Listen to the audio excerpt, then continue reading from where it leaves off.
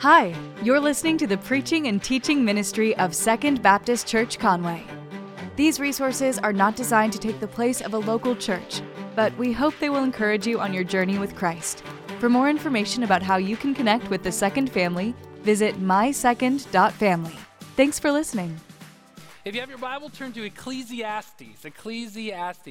If you do not know where Ecclesiastes is in the Bible, then it is kind of towards the left, middle, then to the left. If you go to the table of contents, feel free to look that up there. It's spelled on the board in front of you.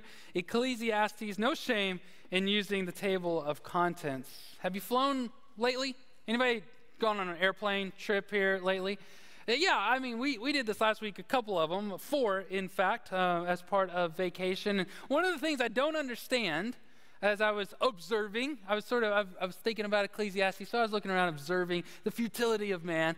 And as I was doing this and looking around, what I don't understand is why everyone seems to be in such a rush during air travel. I mean, I understand you gotta get your connecting flight. That makes sense for 1 or 2 people to be running through the terminal, but everybody doesn't need to run. And everybody just seems to be just in such a hurry. We're all going to get there the same way, about the same time. There's nothing really you can do to speed this thing up. And so why is it that people are in such a hurry? I mean, when they go to like their baggage claim, it seems like they're going to tackle something to make sure that bag doesn't go around that conveyor belt one more time, you know? You see this most clearly in, I think, when the plane lands. Plane lands, and instantly you hear all this click, click, click, click, click, click, click, click, and everybody stands up. Like they're looking around like, we're here. Why am I not getting off of this yet? Hurry up, let's go. You still got a taxi, you still got to move up to the front there, but people stand up. They start standing up, and man, I'm a rules follower so long as the rule makes sense, and that's how I justify everything. And so sitting down in your seat until the captain says it's time to stand up is a rule that makes sense to me, you know. But there's these people. They'll stand. They click and then they stand up and they're standing there and in this space. And a lot of them are kneeling down like this, you know. And I'm like, are you more comfortable now? Or you feel better? Do you feel like you're getting something done? Standing up there like that. And then they think to themselves, you know, this is already crowded. I'm standing here awkwardly. You know what? Now would be a good time to get my bag out of the overhead compartment. So they start popping that thing and wrestling it out. And other people are standing here. There's this guy. He was a couple seats in front of me, and he did that. As soon as we landed, I mean, we are barely touching down. He's like, click, stands up, you know, he's looking around. Then people with legitimate claims to be standing up start to stand up in front. He gets pushed back. Pretty soon, his rear is about face level to me right here. And I really appreciate that. I'm glad that he was going to get off the plane no faster than he was if he stayed in his seat. There was a lady one time, she was behind us about 3 rows, and she was of a certain age in which rules do not apply to her. And so the plane landed, and she took the seatbelt off, and she ran up a couple rows. She skipped like 6 rows, right? She's up there 6 rows ahead of us, and we're like, okay, great, awesome. Turns out she's on the next flight with us, and so she rushed. She got off the plane a minute earlier to sit with us in the next gate, you know, and wait for this. There's no reason to do this. It's pointless, right? I mean, I looked at this 4 flights, and every time I'm like, this is pointless. I do not know why y'all are doing this. This is pointless. But there's a bunch of pointless things in our lives, right? A ton of, if you look around, you can find pointless things all the time. Like getting in a fight on Facebook. That's pointless, right? Have you ever won one of those? Did you ever convert somebody else's opinion on the best chicken in Conway by getting in a fight on Facebook? No, probably not. There's all sorts of things like that. Sometimes I feel like putting things in the bulletin or the website is pointless around here. People will still act like they have never, ever heard of this thing that we put on the website or the bulletin. I promise you, in a couple of weeks, somebody's going to call mad because they have never once heard about the Greenbrier campus opening up. And they drove by, saw a sign, and they were upset that we did not let them know about that. Dogs you can carry. That's a pointless thing. And listen, I'm glad that you have your dog. I like that and they seem fun and friendly and all that kind of stuff. I just think it's a different species. That's all I'm saying. It's a different thing. You have dogs in order of like uselessness or usefulness. You have dogs. You have every barnyard animal, right? And then you have dogs you can carry, and then you have guinea pigs, and then cats. And so you have everything in this order, right? And so dogs that you can carry, they may seem pointless to other people. Mosquito repellent. Y'all ever put that stuff? That doesn't work. I don't know, especially if you light it on fire, it's not going to work. Mosquito. Potpourri in the restroom, that's pointless. I don't know why people have that. The fabric that you put down in your flower bed to stop weeds from coming up, I have weeds and I have fabric down there, so I don't understand that stuff. Your spouse's text message notifications, that's pointless. They're not responding. They'll act like they didn't get it. Paying for a larger drink in a restaurant that has free refills. You see people do that? I think I'll upsize this one. There's free refills right there. You get the small and get as much as you want, you know? But people do that. One that I saw this morning was this, ironing your shirts. It just seems pointless. I got to keep walking around. I starched this last night. I starched and ironed this, but, you know, just within 5 minutes of putting it on, it's all wrinkled up. These are the things that seem pointless. If you look around in your life, you can come up with a list of 1,000,000 things, right, that seem pointless. Everywhere you look, there are things that are pointless. And it can get discouraging. It can get frustrating. You start to add all of these things up and you wonder to yourself, what if all of the little things in life, what if it's not just all of the little things in life that are pointless? What if all of life is pointless? What if like none of it matters? Start looking around at broken hearts and tragedies and relationships, careers, education, saving your money or not saving your money. You look around and you could probably, on your worst day, in your saddest moment, you can come up with reasons why everything is pointless. And in fact, this is the main question that Ecclesiastes is going to ask. This book is going to put that question right out there to the front of everybody's thoughts and everybody's minds. It's going to ask this: what if all of life is pointless? What then? What should we do? What do we do now? What's going to happen later? That's the question that we're going to ask. We're going to start today. We're going to look at this for 4 weeks. So I hope that you'll stay with us for that. But let's pray together. God, thank you for your word. Thank you for not only the sweeter words that encourage us onward with a hug and a gentle word of strength, but also these stronger words that push us away from the danger, that prick us, that hurt us, that make us feel out of touch with things. God, I pray that we would leave here today with our minds free of these pointless things that we pursue that end up not having any value. So God, I pray that we leave here today fearing you and obeying your commands, that ultimately we would see the value that is in you and not in these other things. It's in Jesus' name that we pray together. Amen. So as you know, we spent the last week in Florida, and so a lot of this study and a lot of this thinking and pondering happened to me while I was down near the beach, and so I hope that you don't mind. A lot of my illustrations are going to come from the beach, all right? And I hope you don't mind that today. I know we're far from the beach, but I hope you don't mind that. Verse 12 is where we're going to start. It says, I, the teacher, have been king over Israel in Jerusalem. I, the teacher. Now, in verse 1, it says the same thing. It talks about the words of the teacher. In chapter 12, verse 12, it talks about the teacher and kind of sums up the idea of the teacher. It's important for us, as we look at any book, to kind of ask ourselves the question, who wrote this? Who's speaking? What value do they add to my life? And so this teacher idea is really going to, before we even get to who is speaking, we're going to kind of see that there is an editor to Ecclesiastes. Now, I don't mean editor like they took things out that God wanted in there. I mean like there is an intro, a preface, and then there's a conclusion at the end. Look at verse 1 and 2. It says the words of the teacher, right? And so obviously the teacher is not the ones writing. In fact, verse 1 down through verse 11 could very well be this preface, this statements that say this is what the teacher is about to get into. And then if you go to chapter 12, they're ending there. It's a summary statement to make sure that you don't walk away with the wrong impression of what this whole book means. The teacher, these are the words of the teacher. But let's look specifically at the teacher there in verse 12. I, the teacher. So it shifts from a guy or a person saying, what is about to happen is what the teacher says, to the teacher speaking. Who is the teacher? Now we're going to learn 2 Hebrew words today, and the first one is koheleth. Koheleth. This word here, I the teacher, in Hebrew is koheleth. How many of you, in your English translations, the ones that you have there in your hands, on your phone, on your tablet, whatever, how many of you have the words of the preacher? Preacher. Look, there's a lot of those. And how many of you have teacher? There's a lot of those as well. Yeah. It's two of the most common ways to translate the word teacher, or koheleth. Koheleth is just a person who stands up in front of a group of people and begins to speak, or in front of somebody and begins to teach a lesson. So this can be a teacher like in school. This can be a preacher like in church. This can be just a person, a town crier that stands up in the middle and gathers a crowd together. I heard one commentator say that when you're reading Ecclesiastes, it's a lot like you're sitting there with your grandfather or your great-grandfather. You're sitting on the front porch, you're swinging on a porch swing, and then all of a sudden they go into this rant about life and the meaningless of life and the purposes of life. And it's just kind of like Grandpa telling you some of the things that have happened in his life. That would be a good way to sort of understand what's going to go on in Ecclesiastes as the Koheleth begins to teach.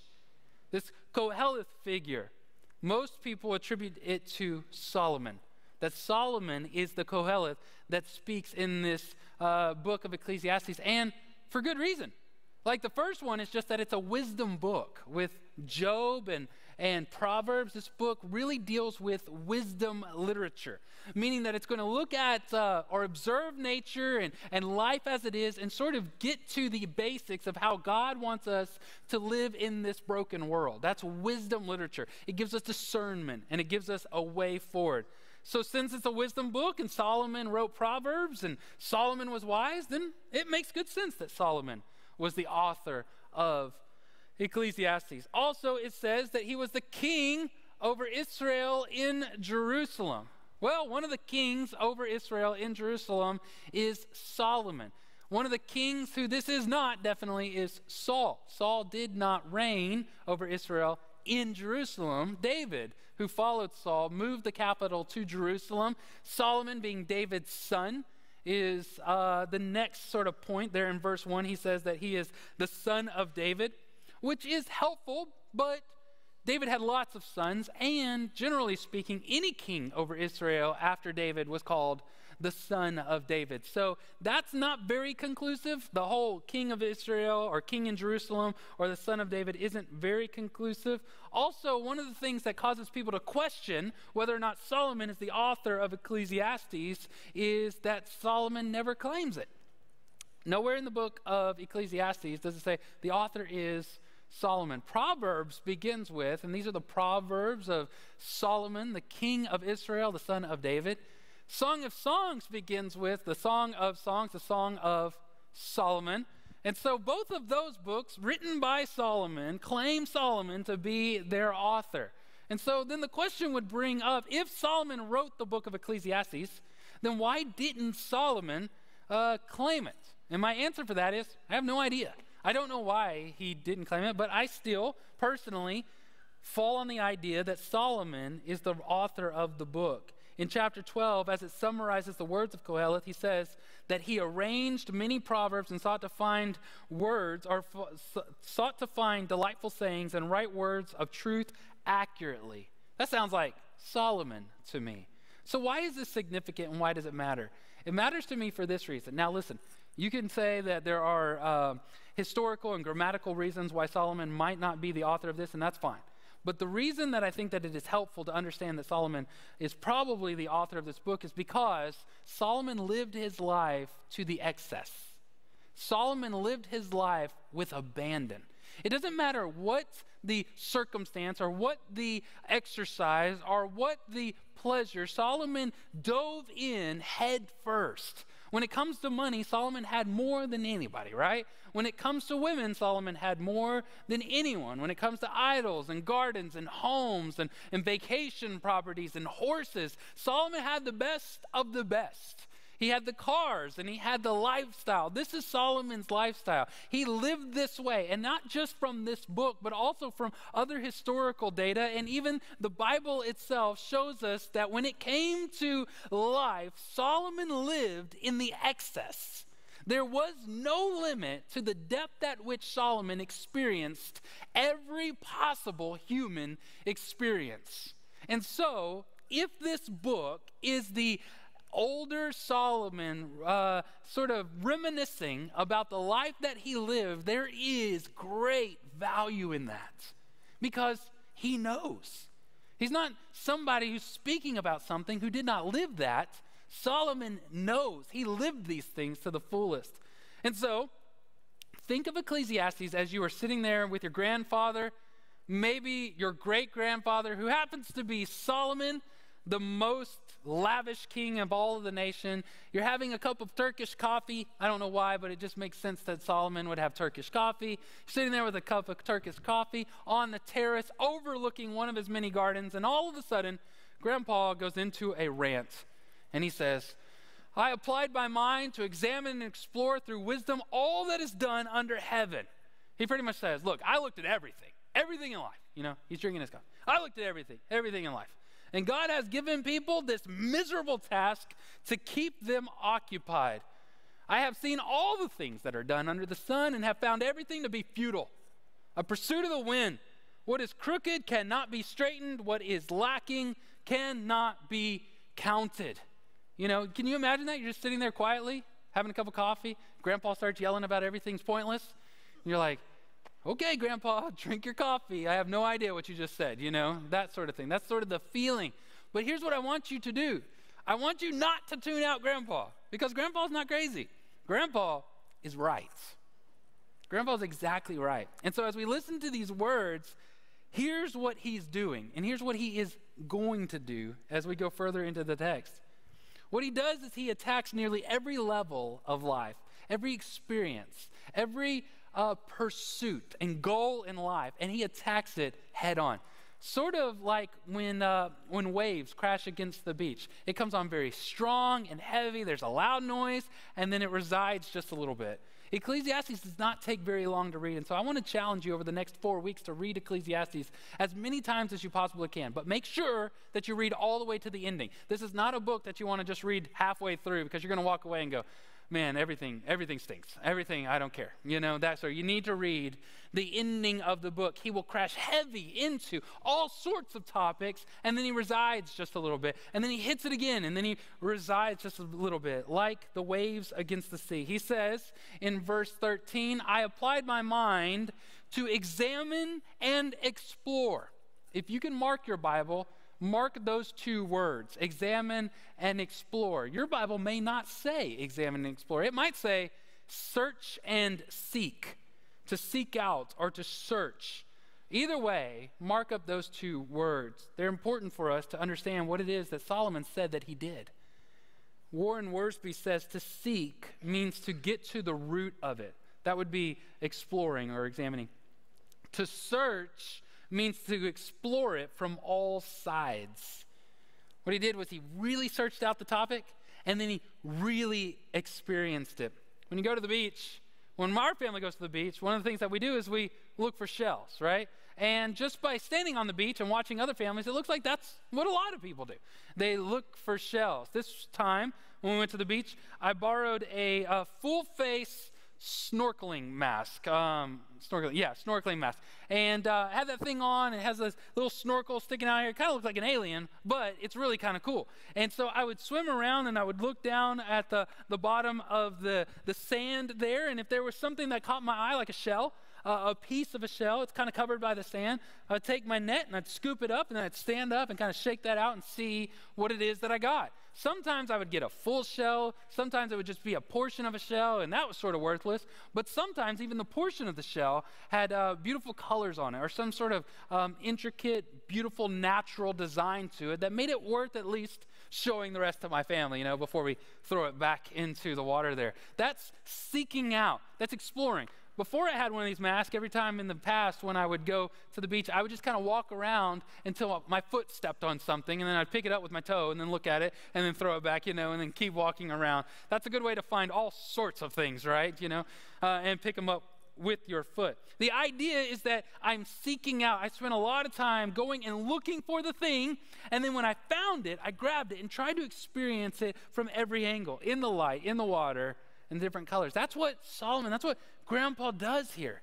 When it comes to work, he found hard labor and mental labor. He found these things that would accomplish a great deal very quickly, and these things that were never done. And he experienced all of them to the fullest. In chapter 2, he looks at wisdom, pleasure, possessions, work, and even foolishness, which I find very fascinating, that he would look at foolishness and not just wisdom. But let's focus on wisdom. Just for today, I want to focus on wisdom because what it'll show us is the way that he approaches everything. Like I said, in chapter 2, he's going to approach a bunch of different things, but then he's going to review them and revisit them over and over and over throughout chapters 3 through 11. When it comes to wisdom, I want to focus, if you have your Bible, look at verse 16 through 18. I'm not going to put it on the screen, so you have to look down on your text. It says, I said to myself, see, I have amassed wisdom far beyond all those who are over Jerusalem before me. Remember, this is Grandpa. He's talking to you. You listen to him. He says, I got more wisdom than everybody who ever ruled over Jerusalem before me, and my mind has thoroughly grasped wisdom and knowledge. I'm extremely smart, is what he says. I applied my mind to know wisdom and knowledge, madness and folly. I learned that it is too the pursuit of the wind. For with much wisdom is much sorrow, and knowledge increases, grief increases. He says, I learned all sorts of things. One of the funny things, a side note here, is when he says, I got more wisdom than anyone else before me who ruled over Jerusalem. That's funny because, like I said just a minute ago, Saul did not rule in Jerusalem. David was the next king who was Solomon's dad. He ruled in Jerusalem, and then Solomon ruled in Jerusalem. So when he says, look, I am the wisest person who has ever lived in Jerusalem, what he was saying was more than my dad. I am way smarter than my dad, right? He was great. He was a great king. He was a great warrior, but I'm way smarter than him. And even though that may not be exactly what he was saying, what we do know for sure is that Solomon was an extremely wise king. You remember that when he first began his reign, God granted him a request, and that request was for a discerning heart in which God called wisdom. So God gives Solomon this wisdom, but it's not just wisdom, it's also knowledge, details. He says, I read all the books. I went and found out all of the whys. I figured out where all of the stuff comes from and how it's put together and how it's made and all of the skills and all of these abilities. I did all of this. I knew more knowledge, details, facts than anybody else, but not just that. I knew how to synthesize it and put it together and apply it to my life. Wisdom, discernment. I did all of these things together, and it wasn't just wisdom and knowledge, but also madness and folly. Like I said, this is interesting to me because many of us who are Christians or believers or God-fearers or just rational people, we hardly ever look over at the fool and decide, let's try that out for a while, right? We try to live straight-laced and narrow. We try to live our best life, and Solomon says, I tried that. I tried being wise and figuring out the consequences of my actions and not doing things that would hurt other people or hurt myself. And then he looks over at other people who have no concept of that, who seem to just be living willy-nilly and not caring about their consequences and stuff. And he says, let's try that for a while, you know? And so he did. He fully did that. Just lived however he wanted to live apart from wisdom and knowledge, madness and folly. All of this together is the way that he lived his life. And he said, in that bucket, in that area of life, knowledge and experience, it's pointless. There's no real point to it. The reason he gives is because the more you know, the more you hurt. When you find out things, when you see what's behind the curtain, when you find out how the sausage is made, when you figure out all this stuff, then you hurt. It doesn't feel good anymore. The more I knew, the more I hurt. So it's all pointless. Why would I ever do that? He did this in respect to work and all of the different aspects. He did this in respect to wisdom. It got me thinking, and it made me ask this question. The book of Ecclesiastes is ancient. It's old. And it's amazing because every aspect of it is applicable to our lives. Every single aspect of it is applicable to the life we live now in this day and in this age. But I wondered, if it was written today, what would Solomon write? If it was said today, if it was spoken today on the terrace over the garden with coffee, grandfather to grandson and granddaughter, what would he say and what would he mention? I came up with 3 things that I think that he would mention. The first one I think that he would mention is social media. I think, and I know some people think that, well, you just harp on social media too much. And I harp on social media too much because it is something, it's like fire. It's not the media itself. It's not the medium itself. It's the way in which we play with it with no consideration to how it's affecting our souls and our relationships and our minds and the way that we relate to other people. We have to be very careful with social media. I truly believe there's nothing wrong with it, but there's a lot wrong with just playing with it without any kind of consideration. We use social media to construct this image of ourselves and put it out there, hoping for meaning, hoping for purpose. I take a picture in the right way. I post pictures of what I'm doing in the right way. Not everything I'm doing, only these things that I'm doing, only these things that I'm experiencing. I say these things about myself, and I push all of that out there with these little sound bites, hoping that that would give me some sort of platform, some sort of clout, some sort of expertise in a way that other people will give me value and meaning. And we can act like we put it in the guise of marketing or building a platform for the good of others, but with constant, endless our face and pictures and in videos, what we're really asking is for somebody desperately to give us meaning, to give us purpose. That's one of the things that I think a loving grandfather would tell their grandchild. Look, the hearts and the likes and the thumbs up, they're cool, they're fun, but they don't really add anything to your life. In fact, all you do is scream how much you lack those things in your life when you constantly put those things up. I've moved from social media and I think further about other things. One of them, I think, is this religion of comfort. This religion of comfort. We literally worship comfort. In every aspect of our lives, we want everything built around what makes us comfortable. What is our preference? This is why we get so mad when our preference isn't met by the church or by the church leaders or by our other small group members. That everything about the music and the service order and my seats and my schedule and all of the different things that we want to build around us are all built on our comfort and our preference. This is the way that I like it. And listen to me, and I've said this a million times, there's nothing wrong with having a preference. In fact, I think you should have a preference. That's a good thing. That's a human thing. That's a thinking person's thing to have a preference. But it turns into religion when I get disappointed and mad when my preference isn't the only preference that is followed. I know that we worship comfort because so often Christians are marked more by fighting over preference than we are living our lives in a discomfortable way that shares the gospel with other people. We never go on mission trips because that might mess up my vacation schedule. I don't serve regularly because that might mess up my schedule. This might not, I don't want to put myself out there, or that's too hard, or I can't go out there and do that. I'm too old for this, or I'm too busy for this. Why? Because we worship comfort. We give to the church. Of course we give to the church. That's what good Christians are supposed to do. You're supposed to give financially to the church, but just not sacrificially. That would be crazy. I'm not going to do that. And when we really sit down and think about it rationally, it doesn't make any sense. Why? Because we have a faith that is founded on a man who wasn't just a man, was God who sacrificed his life. And yet we won't share the gospel with our neighbor. Why? Because it makes me uncomfortable. So we worship this comfort. We take our identity, we take our faith. I think another thing that a loving grandfather or father would say is about our community. And this is the point where I could get fired. All right? So let's just run out there and risk it real quick.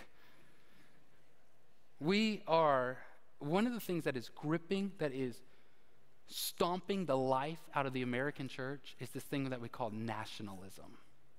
Not being proud of your country. That's good and that's great, regardless of whichever country you're from. But this worshiping of a certain construct of a nation in which we believe that it is all built around what we want, our preference and our views, and that we can't tolerate anybody with a different view than ours. We will cancel them, or we will delete them, or we call them losers, or we're vicious to them online. That we have some sort of construct of the way in which we view our community. And I see this in the sayings that people say. Things like when people will say bold-faced out loud, they'll say something to another person like, go back to where you're from. Okay, that sort of evil mentality is not the sort of thing that a Christian would ever say.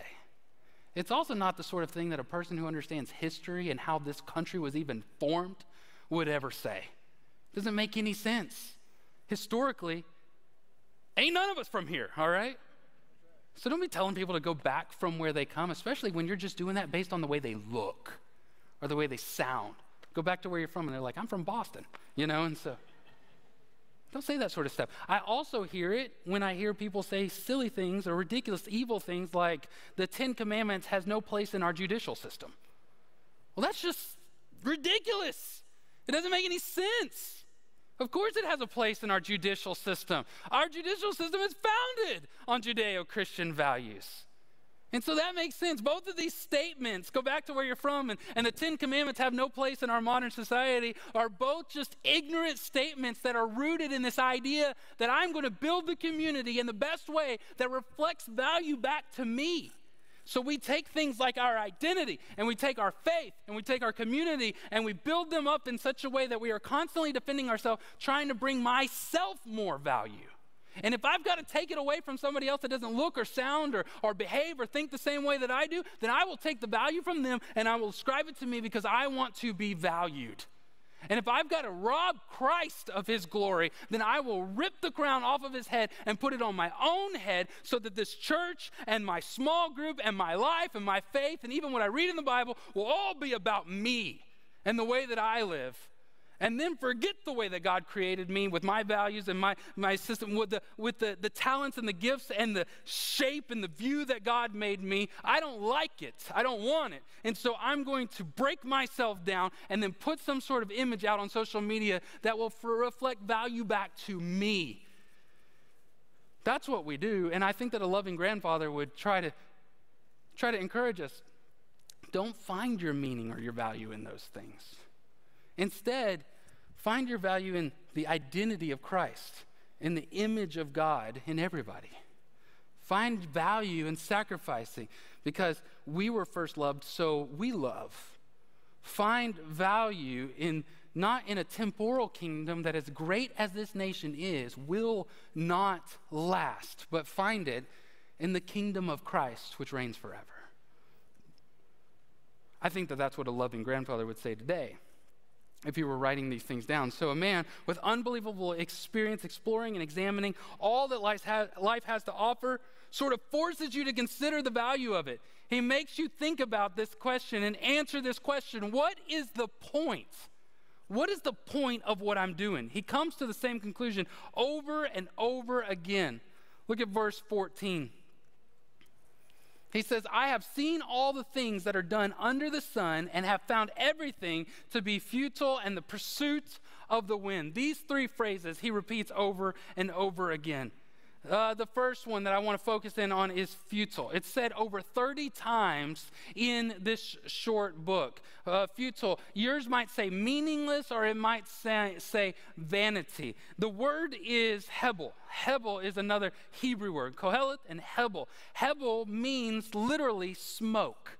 That's what it means. And so he says that all of life, everything under the sun, is smoke. But that doesn't make any English sense to us. I would argue that the other words don't make much English sense to us. Like when we say vanity, if you think of vanity, you think of something that is superficial and only thinks about yourself, right?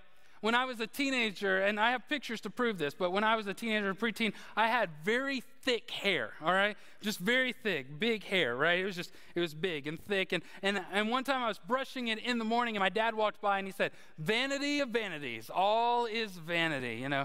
And he thought, he made a dad Bible joke, and so he thought he was really clever on that, you know? But that's not a good word for what this is actually saying. When we think of vanity, we think of superficial, or you might even think of a mirror that you sit down in front of to put makeup on, a vanity, right? Neither of those make sense. Or meaningless doesn't really make a lot of sense, because if you read the rest of Ecclesiastes and the rest of the Bible, life does have meaning. In fact, that's the opposite of what Solomon is trying to tell you. He's not saying that life doesn't have meaning. And so the best way to understand this is to think about smoke. Think about vapor.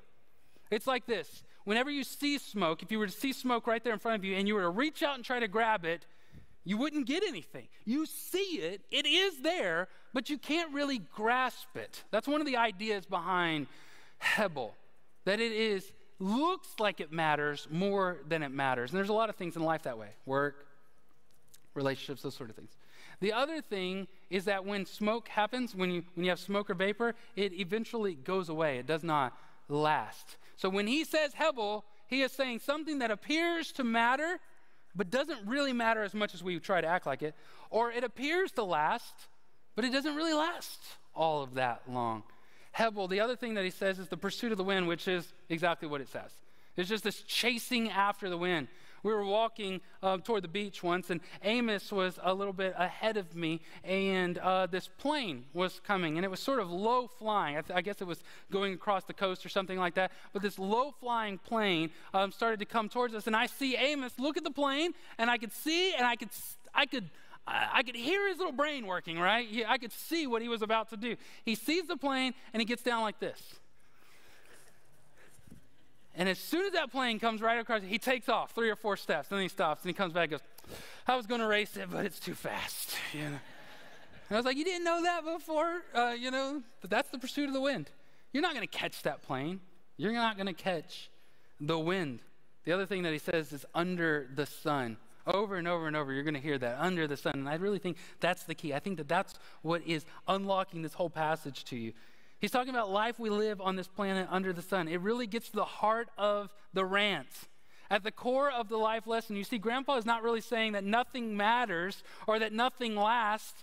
He is saying that after exploring and examining everything, I have found that under the sun, nothing matters and nothing lasts. But above the sun, with God, it does. In fact, these things that seem to not matter or last are gifts from God to be enjoyed in what would otherwise be completely depressing existence, and that in the end, everything will be judged by God, whether you used it for good or for bad. So all of the things that he mentions in there, like wisdom and work and pleasure and family and food and drink, and the things he doesn't mention, like social media and religion and community and your nation and your pride, all of those are gifts. All of those are good gifts from God, so long as they are leveraged for the good of others and the glory of God. Otherwise, it's just Hebel. It just doesn't matter. This, in fact, is what the conclusion is going to be. This is chapter 12, verse 13, the end of the book. He says, when all has been heard, this is the editor, right? Talking about the words of the Kohelet. When all has been heard, and the conclusion of the matter is this: fear God and keep his commands, because this is for all of humanity.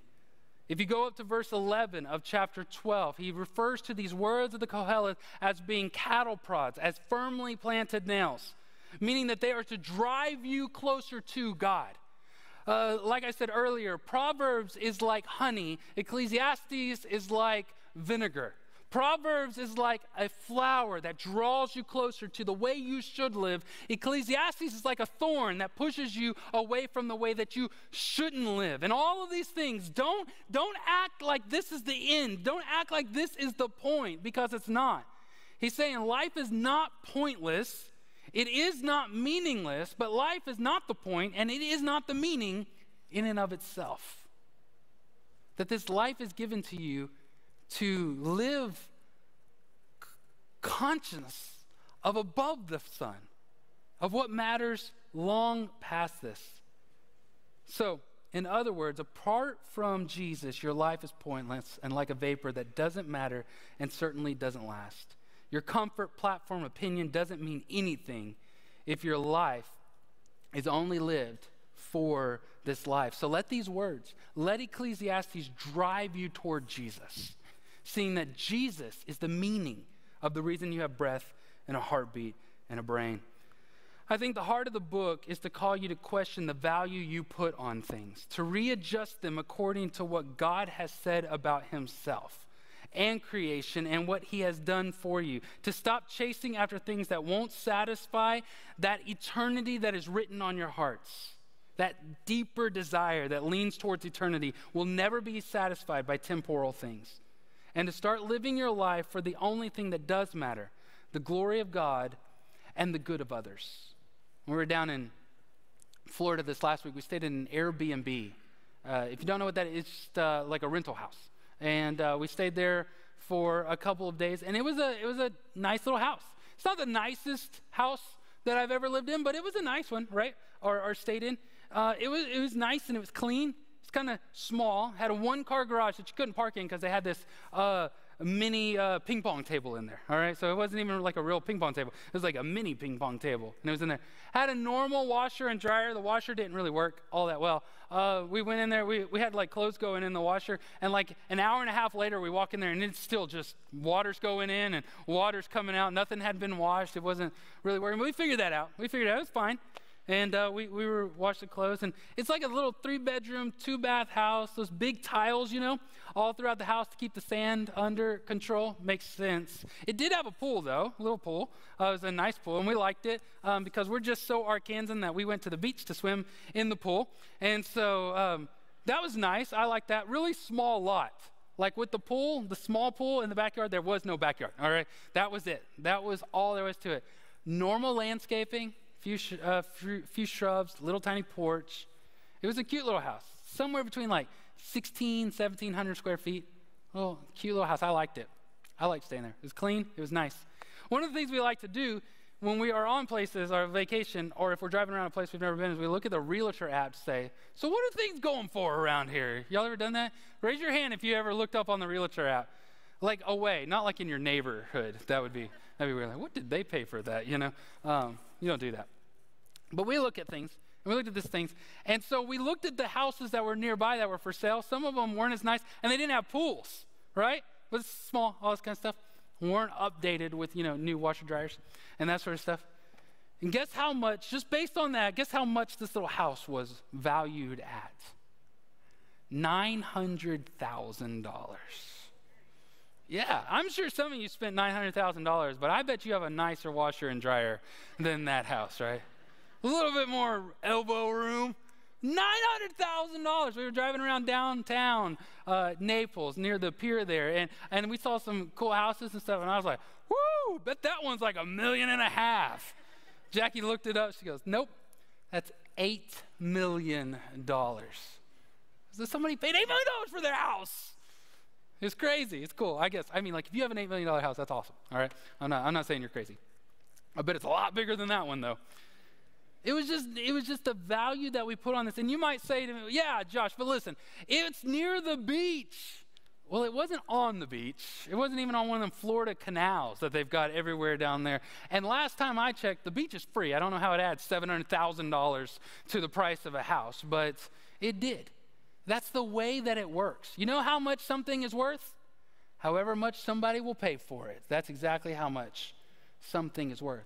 I think what Ecclesiastes does, what Grandpa Solomon is doing, what I'm doing for you today is just asking you to hold up this thing that you have poured your entire life into and ask the question, is it worth that? Apart from God, is this thing that I'm willing to give my entire life for worth it? Thank you for listening to the preaching and teaching ministry of Second Baptist. We hope that we will see you in person this next Sunday. To find more information about service times, location, and ministry offerings, visit mysecond.family. Thank you for listening.